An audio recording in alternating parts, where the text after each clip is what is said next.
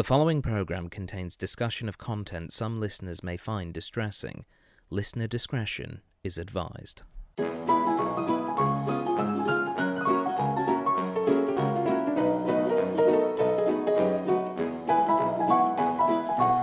Hello, everybody, and welcome to the Cinema Catch-Up Club, the podcast for films that you probably should have seen by now. I'm your host, Dr. Stephen Platt. Thank you very much for downloading this week's episode. And this week, we're going back in time 55 years, to 1968, to watch Rosemary's Baby, the original version. And joining me as always, we have someone who has seen the film before and someone who has not. Our guest who has not seen the film and back on the programme for the first time in 2023, it's Kate O'Sullivan. Hello, hi, it's me. It's another film I haven't seen. What a surprise. Yeah, we got you back to rights after Bedknobs and Broomsticks. Look, you let me have scene one. You let me see one, and then, back onto my whoops, I haven't seen it. Excellent. It's been about 6 months since you were on, so Happy New Year, Kate. Yes, thanks. How has 2023 been so far for you and the world of science? Good. Lots of sciencey things happening. It's fun. It's good.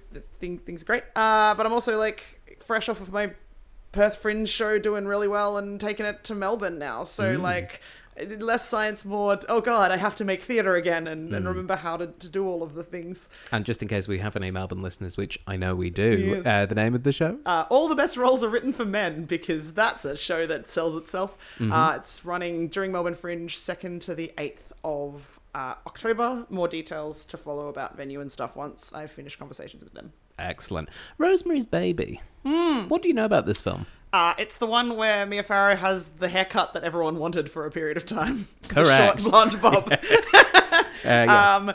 There's a baby and something about, like, Satanists or something. That's about the extent of my knowledge of this film. Okay. Oh, and it's horror-based, which is, great when we're sitting in a room that is literally black. Yes, we are in a bit of a dungeony room, yes. Which maybe gives away who the other guest is, but we'll get to them shortly. Yeah. But yeah, how are you with horror in general? I don't watch a lot of it, but that's not necessarily an indicator of anything other than I don't watch a lot of movies. I tend away from it, but not because I don't like the style, and more because the people I often watch film and television and stuff with aren't super horror people. But I I play the occasional game of, horror themed TTRPGs for thematic reasons. So. Yes. Excellent. Well, luckily for you and for me, we have someone who has seen this film. Welcome back to the programme, Robert Woods. It's me! How you doing, Rob? Hey, about a 7. Hooray! Yay! Robert, welcome back. It's been a couple of months since you've been on as well. Yeah. Any exciting projects you want to plug before we jump into this? No. On the spot. There's not a sequel to An Ideal Host, like an idealer host coming up? A more ideal host. we're like frantically trying to, do grant applications and write pitches and get scripts written at the moment. So no, the only things I've done are like TV commercials that you would have seen that I might not want to admit to making because you'll tear out your hair in frustration at me. So all right, well, we won't plug them. Instead, we'll talk about Rosemary's Baby. Yeah. In a vague, non-spoilery sort of way, what is Rosemary's Baby about? Rosemary's Baby is about Rosemary, and she is pregnant, and she's gonna have a baby, and things go a bit weird for her. Just a bit weird? Like all pregnancies are a bit weird. She eats cardboard, gets cravings, like that kind of weird? Yeah. I don't want to... Look, I Satanist. Yeah, you've already said it, so... Yeah, there but, is... is it Satanist? Or is she crazy? It's a paranoid thriller, and it's like one of the OG paranoid thrillers. This is like before the 70s hit, and this is before The Exorcist, and before The Omen, and before that whole wave. This is like the original prestige horror thriller. Excellent. And this is obviously the film that's directed by problematic director Roman Polanski. Yeah. From, well, quite early in his career, before the problems even. It's... Polanski's an interesting one because I don't think I've watched a lot of his work. But in terms of... He's obviously a tricky customer to talk about, to put it lightly. But in terms of like his work that he produced during the 20th century, where does Rosemary's Baby sit for you? It's definitely right up there. His earlier stuff, he's done in his early career. He did a lot of thrillers, a lot of these kinds of getting into the psyche of a character and being very subjective. And I think he was coming like straight off Repulsion for this one. So another film with just a female protagonist in an apartment, and it's pretty much that's the entire film, and it's all about her mental state and slowly going insane. And this is a similar kind of thing, but there's a lot more bones to this. It's blown out a lot more, and it's based on a book, so it's got that going for it. It's in color. We're in color now. Yeah. It's his first studio film. So okay. Robert Evans got him for Paramount, and so this allowed him to then go on and do Chinatown and bigger and better things, and navigate the whole studio system. So it's a pretty important film in that regard, and definitely one of my favorite of his. Out of many great films that he's made. Excellent. Even though, yes, yeah. Even though you have to have that big old asterisk of, ooh. yeah. But with all that being said, shall we watch Rosemary's Baby? Sure, let's do the thing. Okay, for those of you listening at home, pop on those DVDs, load up those streaming services, and remember, this is no dream. This is really happening as we watch Rosemary's Baby.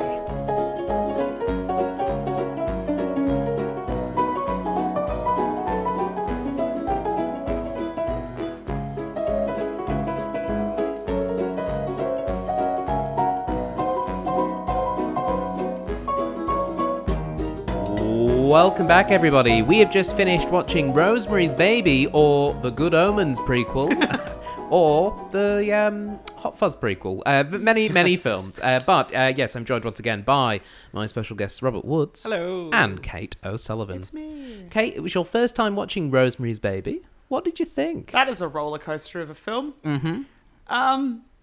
Yeah, that happened. There's definitely scenes where I was like, okay, cool.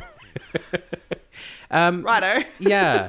This was my first time watching it through in full. Yeah. I'd seen scenes because of film studies classes, and so I knew what the twist was, as it were, coming into this. But watching it all come together as one thing was really quite interesting. But Did you know the end?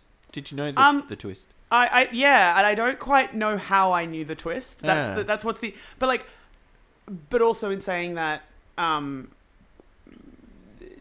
The part I knew could well have been interpreted as the second she finds, like, she's doing the witches bit. That could have been the same interpretation until the very, very end. Like, so functionally, no, but yes, adjacent. Yeah, you knew that Satanists were involved. Yeah. But you didn't know that it was, the son of Satan. The spawn of Satan. Yeah. Spawn of Satan, yeah. That's true. That's why I can't call it Rosemary's Tiny Human, which is kind of what I want to retitle this film. It's just occurred to me that Spawn is a good non-gender specific name for a child. I don't know that a lot of parents want you to call them Spawn. But, I don't think Dark Horse Comics would. No. Oh, fair point. Fair. Yeah. Same with the Thing or Swamp Thing. Yeah. None of these are good names for babies. But Offspring. Yeah. But yeah, the story is, for those of you who've not watched it, and if you haven't watched it, stop right now and go and watch it. But we've kind of given it away already. That Rosemary is moving in with her husband, Guy. What's his face? Guy Woodhouse. Guy Woodbrush, whatever his name was. Woodface. Wood features. Yes. Wood in acting. But the two of them, they've bought an apartment. It's 60s New York. Everything's Technicolor and it's great. And they're thinking about having a baby, and then his acting career starts to take off, and so they're like, yeah, we'll have a baby, because he's now not just been in Luther and Nobody Loves an Albatross, but he's now, because they mention that a lot, almost as many times as they mentioned the product placements in this film. Oh my god! So which is incredible. But yes, they have a baby, or they want to have a baby, and then she falls pregnant. We'll come back to that because that's a whole quote unquote falls pregnant. Yeah. And then, we follow the journey from Wodago, from conception to the child being born. Yep.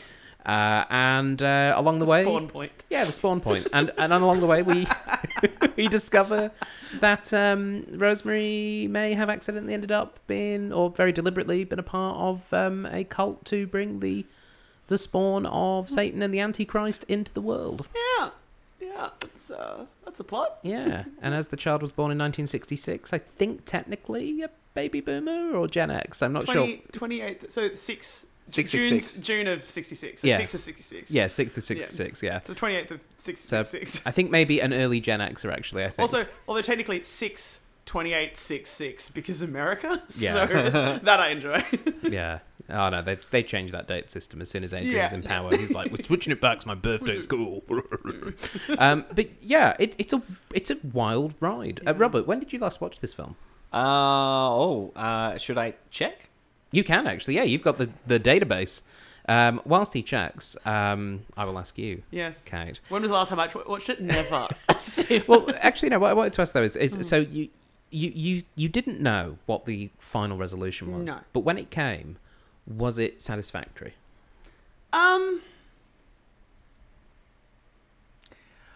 Look, do I kind of want to absolutely do a parody take of that scene where he's like, yes, we're Satan and Satan hails. I was just like, yeah, kind of. I just want to parody the living crap out of that because it's not that it comes out of nowhere. It's that it doesn't feel like a good way to reveal that. It was very ta-da. Yeah. Like, now we are going to lay it all out for you in about 15 seconds. Okay. As opposed to, yeah, I don't know. No, but also like, Yeah, like fine. cool idea, bad execution, maybe. Yeah. More like, I was like, concept, yes. Weird, like, very cool sequence, and then just suddenly Surprise! Satan. Yeah. When did you last watch this, Rob? I last watched this on the 13th of April 2018 at the cinema. Oh. So about 5 years ago then. Yeah. How was it watching it in the cinema? Because that would have been on the 50th anniversary of its release. Yeah, it was. Yeah. It was very. I remember it being very loud. The music, especially that harpsichord, that clashing note in the harpsichord, being so piercing in the high ends in the cinema. But there was a big crowd there. I took a friend who had never seen it before either, and it was a fun watch. I had forgotten how leisurely it is with the setup and developing. Like, you really get into it, and you kind of forget that you're watching a horror film for a long time, or like that it's a thriller. Then you're like, oh, that's right. These things start happening for a bit, and then they lose it, and then they come back, but then they lose it again. I feel like that was my problem. It was like, it was so leisurely and ramping in such a way, and then suddenly it was like, and it's over. It's and like, it is very like, okay, climax now. Here we go. Yeah. End film. And it's interesting because as we were watching this, and certainly as it concluded, my mind was drawn to Mother, which we watched last year on the podcast. Yeah. And Mother, just in case you haven't seen it, Kate. Which I have not. But here we are. What's news? Similar beats, not quite the same story, but similar beats of like a mum to be, and a single domestic setting, but a sort of tension that ramps. But this felt like, to be honest, it did just feel like a very 60s version of Mother. It felt like this Rosemary's Baby walked so that Mother could run. Yeah. I mean, sort of the wrong way around, but well, Rosemary's Baby has influenced so many films since it, and I feel like right now we're in the middle of a boom of pregnancy horror specifically, and I don't know if that is because all of a sudden there are more female filmmakers in the horror scene, or female filmmakers in general.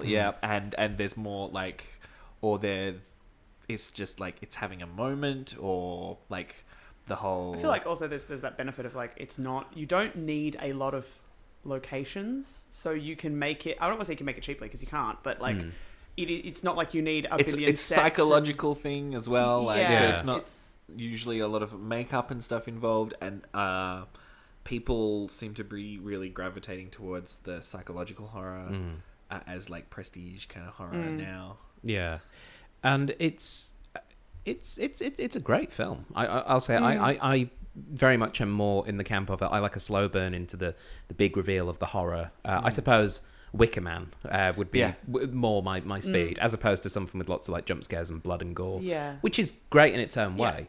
And certainly there is a bit of blood and gore in this, and I think the fact that it's used quite sparingly means it's quite effective. Like when poor Terry's on the pavement, even though it looks like she's covered in paint, it still works. Yeah, like it's like that's.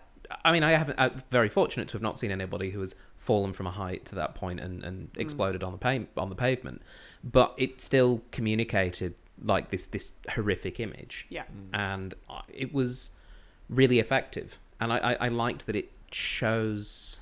The story was such that you weren't going to get much of this, but it chose those moments very sparingly. Yeah, it's I feel like the reason I didn't love it feels, and maybe it's just because 2023 sensibility, but it feels very much like you've spent all this beautiful time setting everything up, and you finish it very quickly, and almost the dialogue is part of what the letdown is, less the scene work or the like cinematography of all of it, but just like suddenly Hail Satan. Yeah, it does feel like when she, from the point where she's had the baby, or like the point where she goes through the door, has that very final turn of like wanting to see her original doctor, and then it's like full blown conspiracy. Her original doctor is also a Satanist. Her husband is a Satanist. Everyone around her is a Satanist. They pull her in. She has the baby. She loses the baby, and then goes through, and then it's Hail Satan. But it's almost like you've earned the conspiracy theory. The bit you haven't earned is that final scene with the black.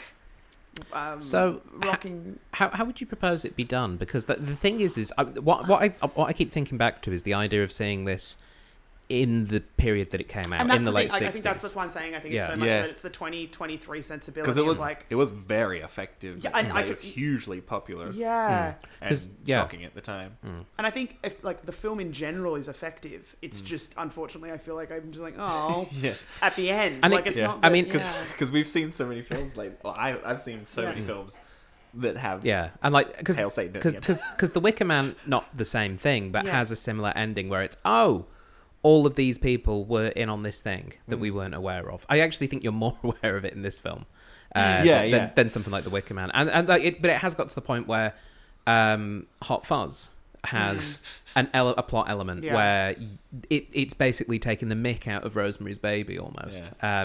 It's not quite the same beats, but it's that same sentiment. Hereditary did it as well. I don't know and so it's something that like has been done a lot, and I guess maybe it's more because it came first, or it's certainly and I wonder the if first that's what it is, that like because I've seen so many versions of that ending that have like made it feel not justified, but the dialogue justifies it in a different way. Yeah, it can't just be Roman going, "It's the child of Satan." Yes, I kind of got that. Thank you.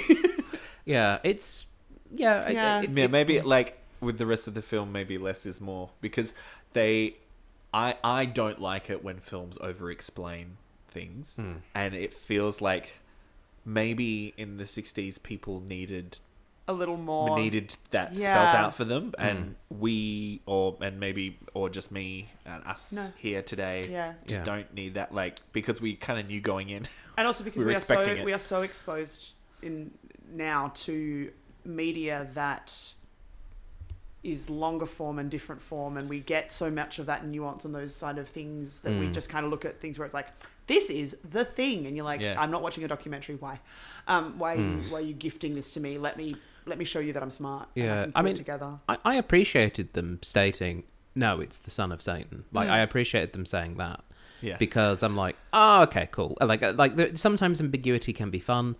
I feel like this film did so much with things that were ambiguous turning out to be key plot points that it was nice that it still wrapped that up. Like, I do know there was a huge debate about them actually showing the baby or not. the baby and seeing, glad I didn't seeing have the that. face.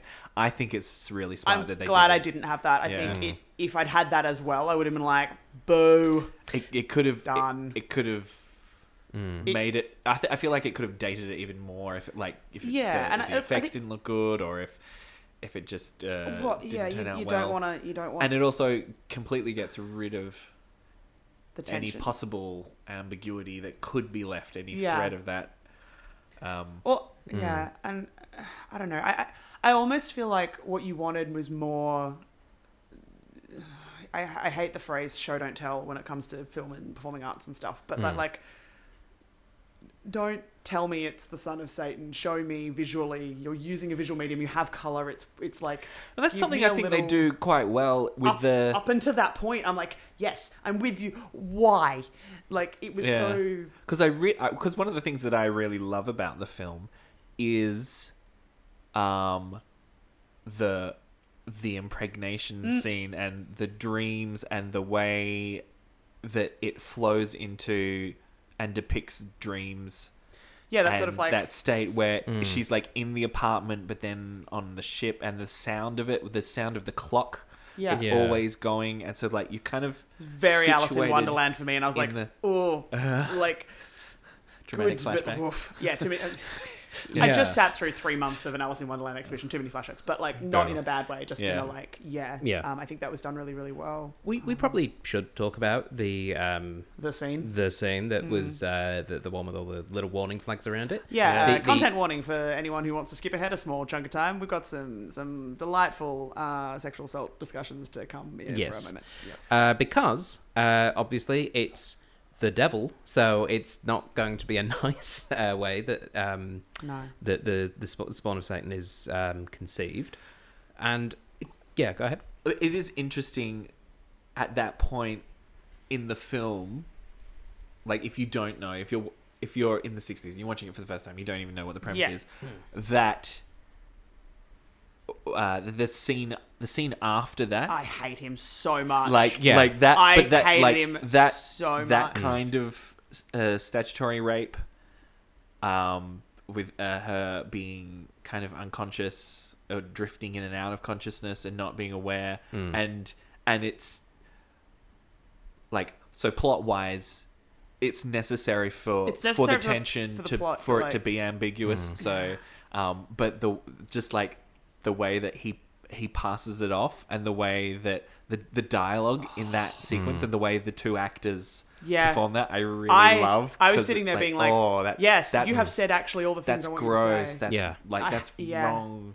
And She says everything of the like, we could have, like, I was Yeah, like, like, yes, we could've- yeah. yes, please, Yeah. please say those So- words. She Those words does are really have important. agency. It's really hard because like she has to be vulnerable in the film, but she also has to have agency enough that she's being proactive about. She has to have underlying strength of self, even in a context of a time period when she was Yeah, not.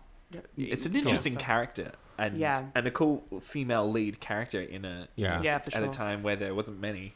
yeah, and I think Still aren't. it's intriguing. Would you say all the best roles are written for men by any chance? But yes, it's.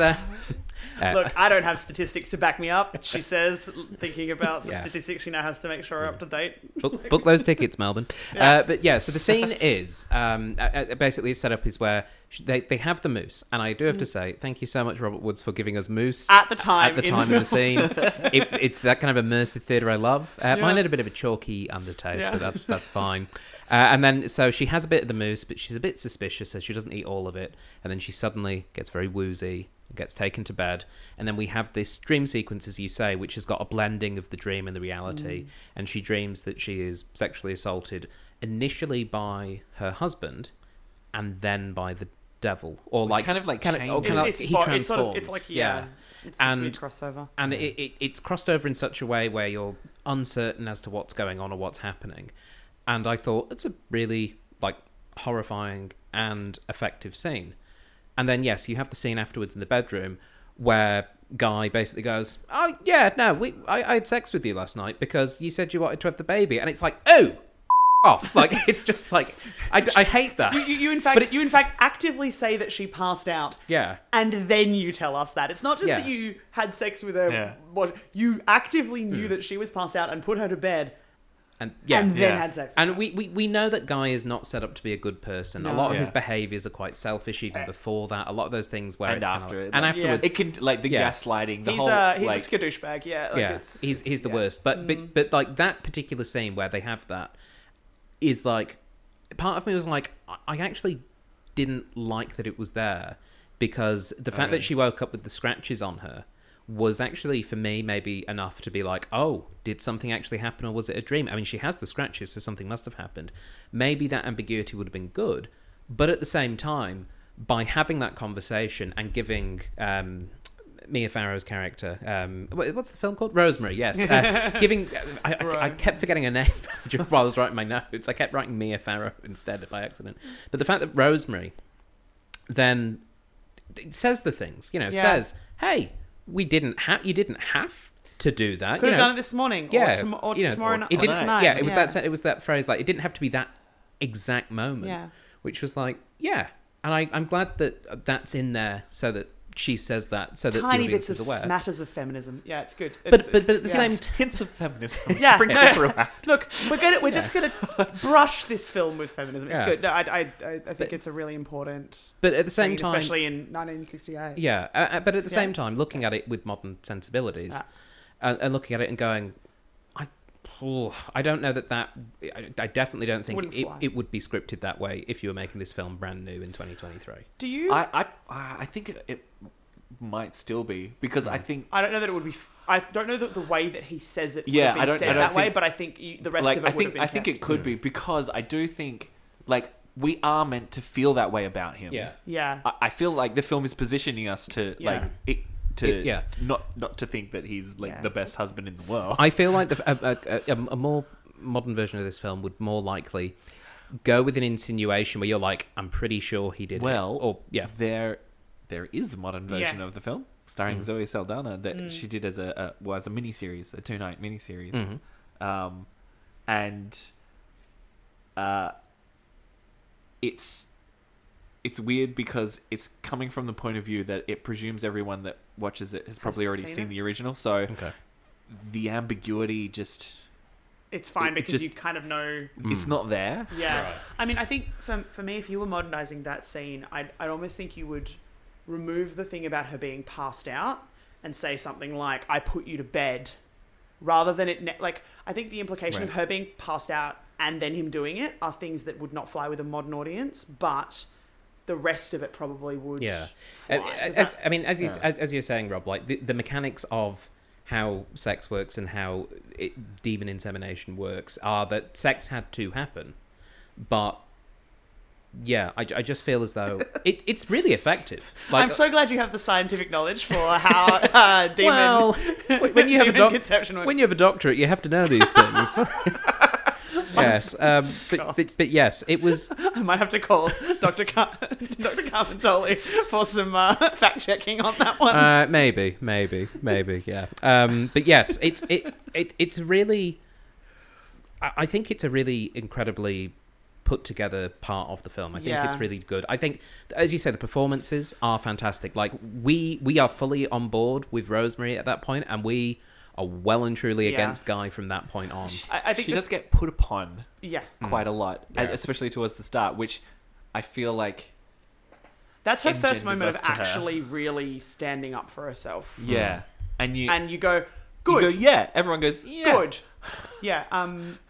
The only thing about that sequence that I didn't love was that I think that some of the makeuping and costuming of quote unquote the devil in it has aged because Yeah. it is 55 years Yeah. whatever, since the They- film was made. But that's They don't show too much of it, but like the hand, The and hands. and then you get the flash of the eyes. yeah. I think it's. But I'm also friends with a couple of people who are like film makeup people who Yeah. I'm just like, damn it, you've ruined some of that stuff from those eras for Okay. me for a long time. But Yeah. Yeah. But yes, she falls pregnant. We don't know who the father is. We do, but we don't know. For eeny, definite. meeny, miny, mo. Yeah. Either way, a bad guy. Yeah.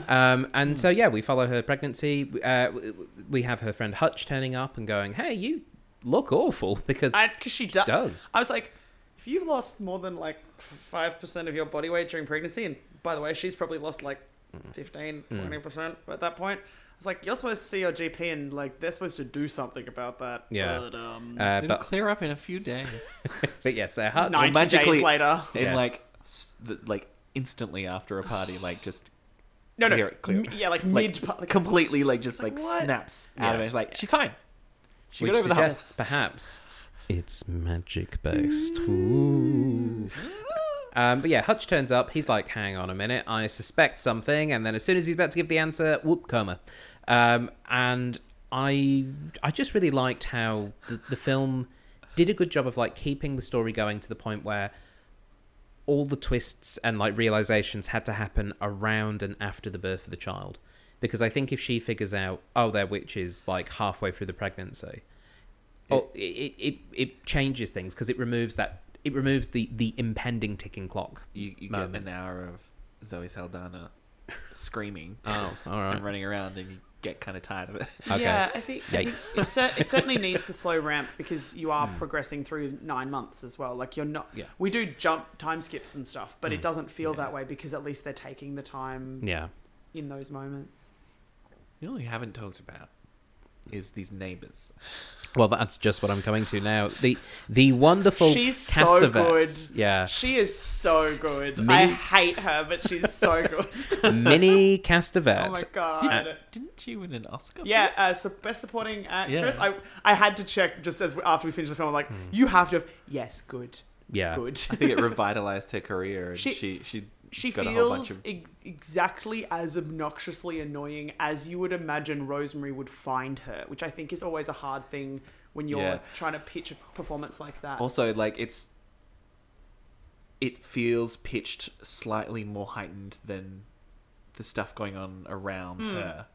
Like a lot of stuff around her is quite grounded, and it feels like a very bold character, especially the way she's like done the makeup, The and, blue like, eye, when the they blue enter the eyeshadow, film. though. When Yeah. they enter the film and walking down the street, and there's Yeah. like Oh, they're both that just shot wearing is the most beautiful. garish, like Yeah. yeah, gonna be like whoa. I hate to say it, but that is what I anticipate myself and my wife will be like. Yeah. Oh yeah. In 100%. about 40 years. 100%. As soon as they turned up, I was like, oh, I've seen that because we That's dress you like guys. yeah, we dress like that now. Sometimes I can imagine eccentric old couple, Satanists. Maybe not going to rule it out, but But like even their banter back Yeah. and forth, like they like they say things and ignore each other and Yeah. keep going and just blast through it, and Yeah. But I so sat there good. looking at it being like, and I think that's the one thing that is done really well is because you see it in, I was about to call him husband Guy, and I'm like, oh yeah, no, his name is Guy. That's, Yeah. that's helpful. Okay, well done. They are, all those performances are pitched at Rosemary's perception of these people, Yeah. as Yeah. opposed to what you could very easily do, especially if you were doing this modernly, of them feeling reasonably realistic. yeah. Oh, But like, such no, a it's a subjective really, film. it's a really very well done subjective from her film. angle. Yeah. and Part of it. they're fantastic performances. I think the supporting cast in this film are really great. There's not a person in here who I'm like, what are they doing here? Like, I think Hutch plays it really well. Again, playing to like he's so positive and so warm because that's how Rosemary views him. I think it's pitched really well. I really like Terry's little At the scene that start. she had. Yeah, I like the three friends. I kind of wanted a little bit more of them, like of Yeah. the like. I feel like there At the probably very was one that start- got cut out. Yeah, like, her- at the very start, I kind of wanted to see the sort of before life. Yeah, a the little more. girlfriends being like, "Oh, you're gonna go buy a house? Oh, isn't that swell?" Like yeah, that kind of just thing. because I think we suddenly get this one scene with all these caring friends, and you're like, "Hang on, Who like, are all these Who people?" are you?" And Yeah, there's and so then many of you. Suddenly, and there's how- ethnicity in the film. and then where did they go? yeah, well, 'Cause they- I mean, where do they go? I mean, that's probably only Yeah. you know, like. We know witches got them. That's what yeah, happened. yeah, it's Oh god. it's interesting. You can very much feel that like when the time period the film came out in because of the way some of those things are not included, Yeah, yeah. which a modern audience would somewhat expect us to see. Yeah. I'm thinking of like even just what's the like The Devil Wears Prada. You get just enough of Andy's real world as opposed to the Yeah. Miranda Priestley of it all that you go, oh, okay, So that you know the contrast yeah, when you Yeah. see it. yeah. Yeah, but it's just a wonderful supporting cast. I mean, Dr. Abe is just, take 2 of these and drink the milk and ignore everything else. Just his, like... Don't read books. I was like... Don't read the books. Don't I listen like to your you. friends. Yeah. No two pregnancies are alike. Like, Yeah. I was like, This one. okay, yeah, cool. But then when you're watching it, like, I'm sure rewatching this and knowing, oh, he's working for some Satanists who's trying to get baby Adrian born, you're like, you know what? That reads really well. It feels obvious enough the first time watching through. Well, maybe just for us today. No, I was like, oh no, I don't like you. That probably means you're a baddie. But that's just, again, like... Because, it's like... It's laid out for telegraphing you it. if you're looking for... I mean, I wasn't actively looking for it, but like, it's the kind of It's stuff I there. pick up on. Yeah. It's definitely there. And then, she has the baby. And he has his father's eyes, and she chooses to mother him. Yeah. Which I think is a really fascinating ending. That she... That instinct. That she, like, goes over to the cradle. Yeah, And then... because she sees bloody what's-her-face, Jan or whatever her name was. Louis, starts with an L. Yeah, The, rocking the cradle too much, too fast. She's a fun character. But I love that she sees it and she feels that thing of... oh my god, them coming in and just starting to knit. Yeah. Sorry. Yes. Just being like, we live here now. And Yeah, but yeah, her having that whatever you want to call it, like that instinct or that feeling or that connection that exists despite the fact that she knows it's the spawn of Satan. And the fact that she chooses to, as Roman was saying, you don't have to be part of the cult, you just have to be a mother. And that she chooses to, in that moment, take on that role. Yeah. And we obviously don't know what happens. Maybe that's what it is. I was trying to work out like why I felt like the ending felt weird, and I think it's because we go from it's the spawn of Satan back to the same energy as we've just had moments before with this chunky disconnect in the middle. Because I agree, I like the ending, like the very, very ending. That's and that is the like shocking moment. Yeah. Like, it's not just that it's the spawn of Satan, it's that, oh no, and she's gonna help. Yeah. She's been pulled in. We've lost Rosemary. Yeah. Our protagonist has been... And those incredibly expressive eyeballs. Yeah. I mean, she's great. Mia Farrow's Farrow's great. great. Just superb. I love the moment where I'm just like, there's the haircut. Yes, the Vidal Sassoon. Vidal Sassoon. Yes. Kate, what I will ask, how satisfying was her spitting in Guy's face? So much. I was like, yeah, didn't quite get him in the eyeball, but pretty close. Yeah, that was please. That was very satisfying. I was like, you put your mojo back, and then you're back down to being a good 60s housewife. Well done.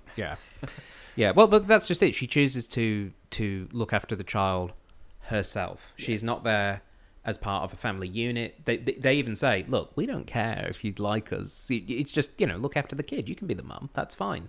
Because from the Satanist perspective, he's got Satan's back, but he's still a baby. He's got stuff to do. They're probably sick of pumping that milk and taking it through and storing it. They're like, he will, arguably, Satan will do better if Satan's son will do better if he is shown a mother's love, which is such an interesting concept.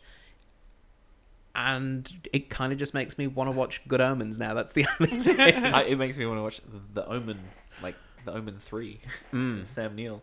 Yeah. What an interesting film. I mean, there is a sequel to Rosemary's Baby. What about what happened? Whatever happened to Rosemary's Baby? Oh, okay. It's directed by the editor of this one. That was a TV movie. Why do I feel like it was not good? Oh yeah. I just have this underlying suspicion it was not. I've never seen it, but it did get maybe that's a reviewed. future what Rob has not seen. Yeah. We'll do unnecessary sequels month. There you go. Plenty of them. Yes. I've not seen.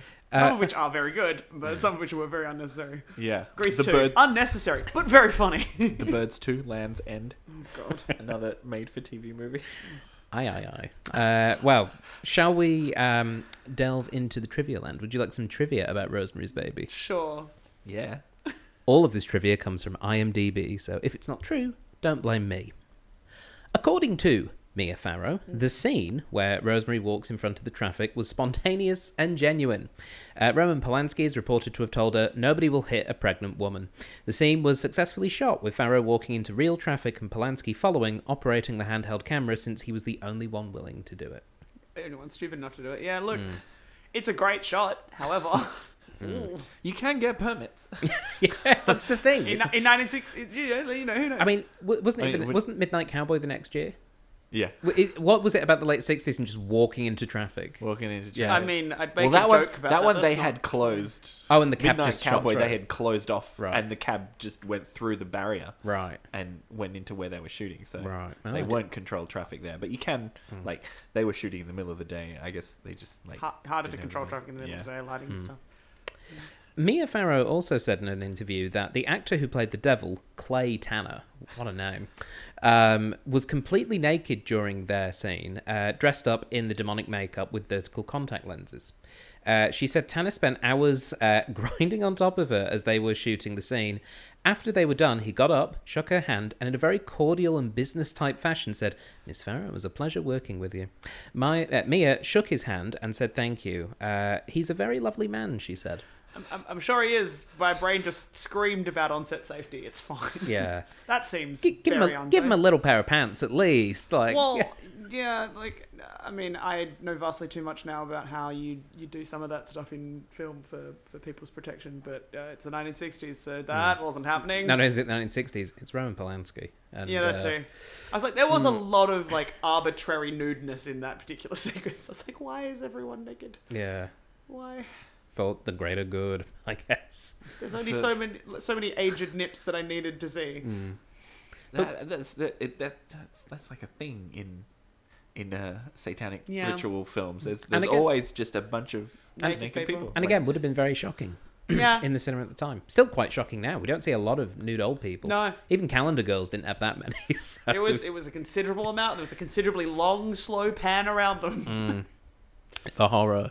The horror age Yes. comes for us all.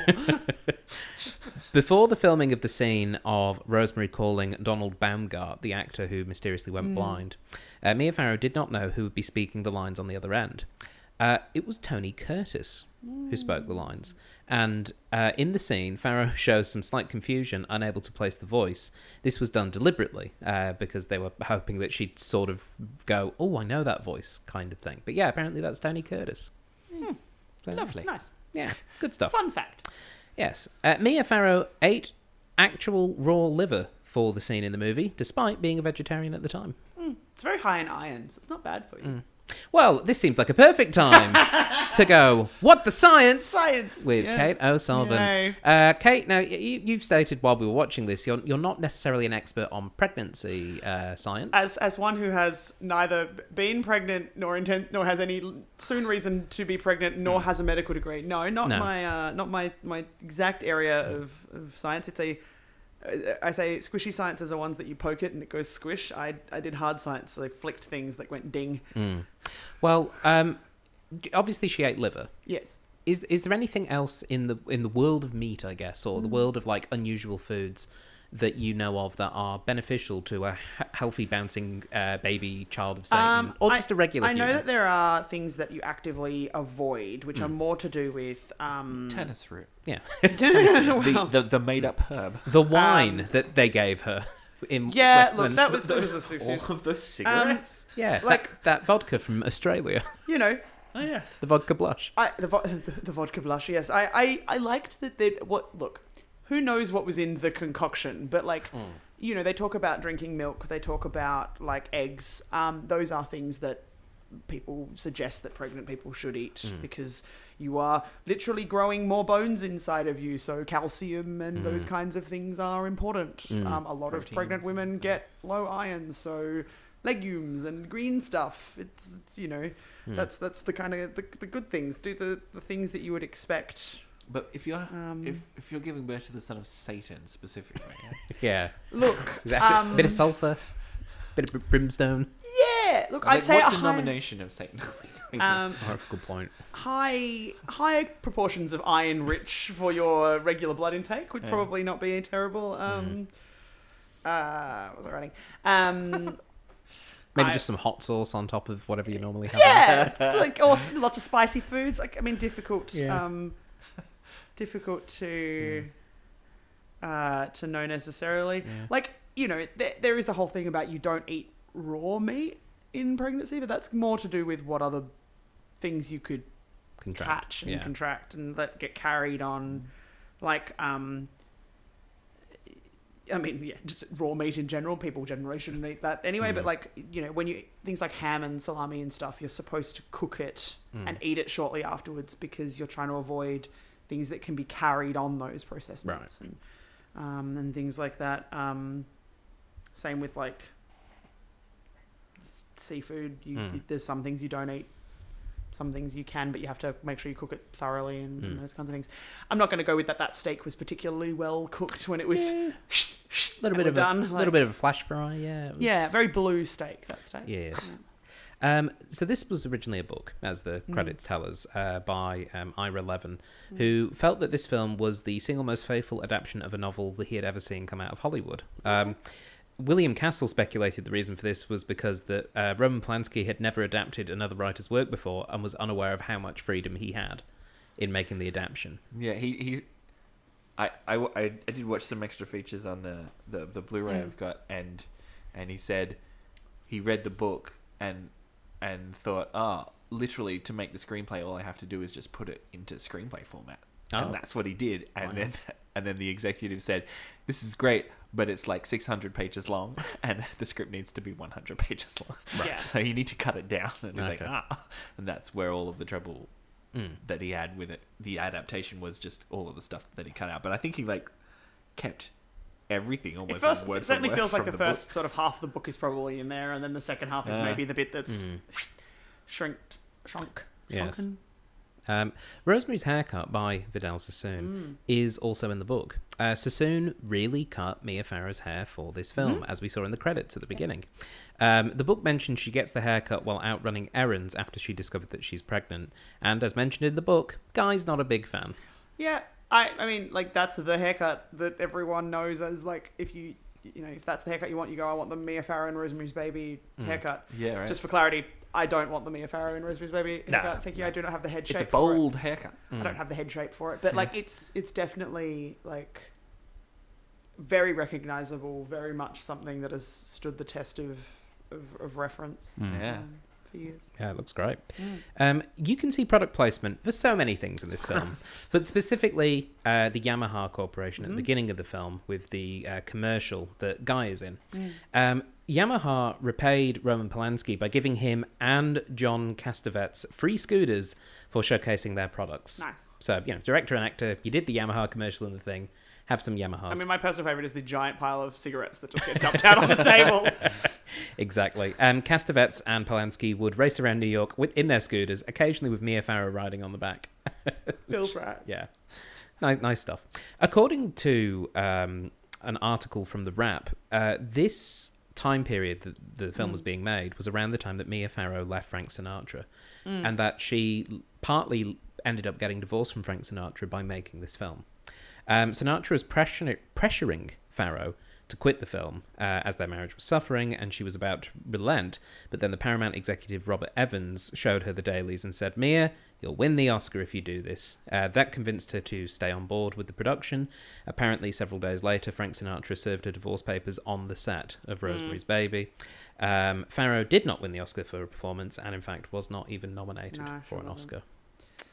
But look, I mean... What a snub. Well, yeah. I mean... She does a really good job. I think the problem is, though, that because her character doesn't... Everything happens to her character in this. It's hard to win an Oscar when you're the subject as opposed to the... I think she has enough... The character has enough agency the end. Compared to other people who would have been making films at the time. That's more what I was thinking. I don't know who she was up against and what films... I wonder, did old Blue Eyes himself, he had some connections. Maybe he went, hey, make sure she don't get no nomination. He did. I mean, he had his own film coming out in the same week as really? Rosemary's Baby. Okay. And Rosemary's Baby trounced it. Well, that's very satisfying. So he was probably pissed off. Yeah, because we know that Ruth Gordon won for Best Supporting Actress. Give me 1 second, I'll be able to tell you. Oh, okay. This is what happened. Like, do. While we're talking about things, Would be winners and nominees. 69? It's the 41st because Okay. this is what happens. So the Best Actress nominees. Well, it was a tie for first. Oh. So she was up against Joanne Woodward in Rachel, Vanessa Redgrave in Isadora, Huh. Patricia Neal in The Subject Was Roses, and the Patricia Neal. The tied winners were Katharine Hepburn in The Lion in Winter and, and Barbara Streisand in Funny Girl. Like, I'm really sorry, but that year you weren't winning. Yeah. darling. Yeah, you know, that's what I mean by, like, she's the subject in this that everything happens to, where a lot of those roles are... The Lion in Winter is such a... I mean... And and Funny Girl is like... You're playing Fanny Bryce. Like, you're like... Yeah, okay. Sorry, Mia. Like, in a nice way, Mia. You were never going to win that, darling. Yeah. That's not on you. Rough. That's on that year. Yeah. Oh, bad luck. But it is interesting that is it Ruth Gordon? Yes. Yeah. It won Best Supporting because... Would you like to know who she was up against? Sure. The Academy generally doesn't recognize like these kind of thriller horrors very often. Like rarely do they get nominated. Like Get Out is a rare exception of a film like that, or like even Silence of the Lambs, something like that. So she was up against Lynn Carlin in Faces, Sondra Locke in The Heart is a Lonely Hunter, Kay Medford in Funny Girl, who was the mother, and Estelle Parsons in Rachel. So, like, again, I feel like she does so much work in this. She is the one I would have said she was the closest to is... the one that you look at and you go, play a character. Jeez. All right. Fine, character actress. Jeez. All right. Yeah. Why not? Yeah. By the way, the best picture that year was Oliver. The John Wolfe Oliver. There we go. Which Roman Polanski made a version of later on. Indeed. I quite liked it. The final bit of trivia that I have here is that there is a much disputed but also much encouraged rumour that Sharon Tate, who was Roman Polanski's partner, appeared unbilled at the party that Rosemary gives for her young friends. Tate was Polanski's first choice to play Rosemary before Farrow was eventually selected for the film. Although Sharon Tate did visit the set a few times and was potentially an understudy for Farrow's role in this film, it has never been confirmed if she was indeed in the film as an extra, and this remains a quite famous urban legend. I would believe it though. She's there in the behind the scenes footage that they have in the Criterion Collection Blu-ray, and she's in the photos and stuff. Yeah. So like it's a possibility. It's a very plausible Yeah. idea that she could be in that party somewhere. There are a lot of people in that party. Yeah. But no one's ever come out from the film and gone, yes, she was there. She was definitely in that scene. Yeah. There you go. So, with all that being said, it's time to score the film. Oh. And Kate, you get to go first because it was your first time watching Rosemary's Baby. Yes. What score would you give it out of 10? I think mostly because it feels like it's dated, not because it's not a good film and shouldn't be watched. I'm going to go with like 6.5. That feels mean. Can I have 6.75? Yeah, sure. Like, it's not 7, but like 6.75. What the hell is in that beverage? Drinks out of 10. Funnily enough, 6.75 eggs were in that beverage. Yeah. Yeah, exactly. What about yourself, Rob? I would give Rosemary's Baby. I do really like this film. I'm gonna give it an 8 chalky undertastes out of 10. That's Yeah. fair. Yeah, Just to be clear, I didn't hate it. It's just like Yeah. I sort of feel like I'm a little bit between where you two sit, to be honest, on this. I really did like it, but there are bits of it where I'm like, it hasn't aged well, but at the same time, a lot of it has aged really well. Yeah. Like, that's the thing. It's it's very watchable. It's very watchable. Oh, no, for Yeah. sure. Yeah. I think I'm just being like... Yeah. No, but I think there are things which stand out as being a bit like, it's a bit clunky in parts, but I can imagine like seeing this at the time. I can see why it's such an influence. I I saw the first time I saw this, I didn't have that context. Oh. I was much younger. Yeah. And so that ending, I still remember the feeling of watching this without that knowledge and the shock and the thrill of that ending. So I think I'm still remembering that as I watch it. That's so that's not. So Yeah. No, that's absolutely and fair. it must be so weird to know, like, because it's just part in of the pop zeitgeist. culture. Yeah. It's Yeah. like it's so ingrained in people's memories that. But We it, just know. it's definitely worth a watch. Yeah, This please. Criterion Collection version was a really lovely version to watch Yeah. as well. So I'm going to give it 7.5 Luthers and Nobody Loves an Albatrosses out of 10. Because they just kept. I just kept thinking of the TV show Luther. I'm like, that's pretty good. He's done all right, particularly because this is like 40 years before that took place. Well done. But yes, Stage adaptation of the TV show. yeah, Luther the musical. Oh God. But that brings us to the end of this episode. So, Robert and Kate, thank you so much for joining me on the Cinema Catch-Up Club. Thank you. Hail Satan. Hail Satan. I'm And not saying that on something that's going on the internet. true, fair enough. And just for balance, praise be.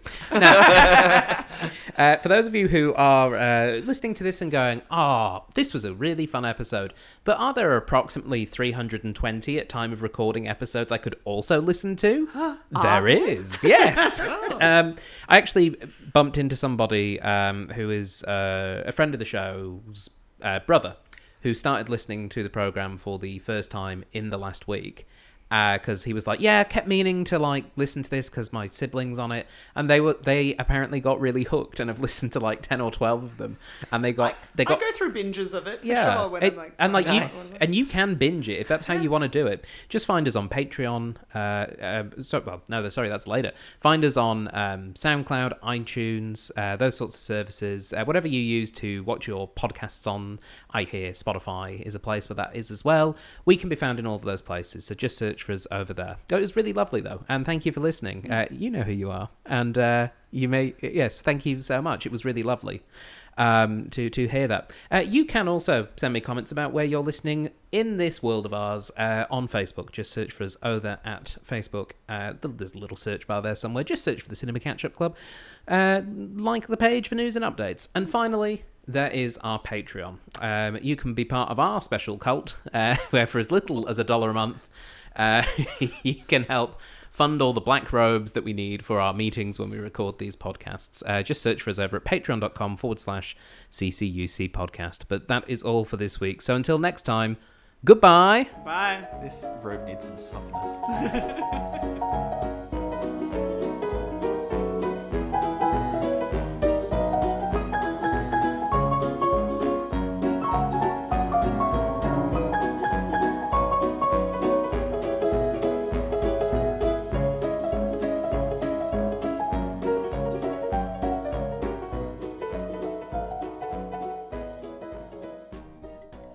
You have been listening to a Thought Jar Productions podcast. For more information, please visit thoughtjarproductions.com.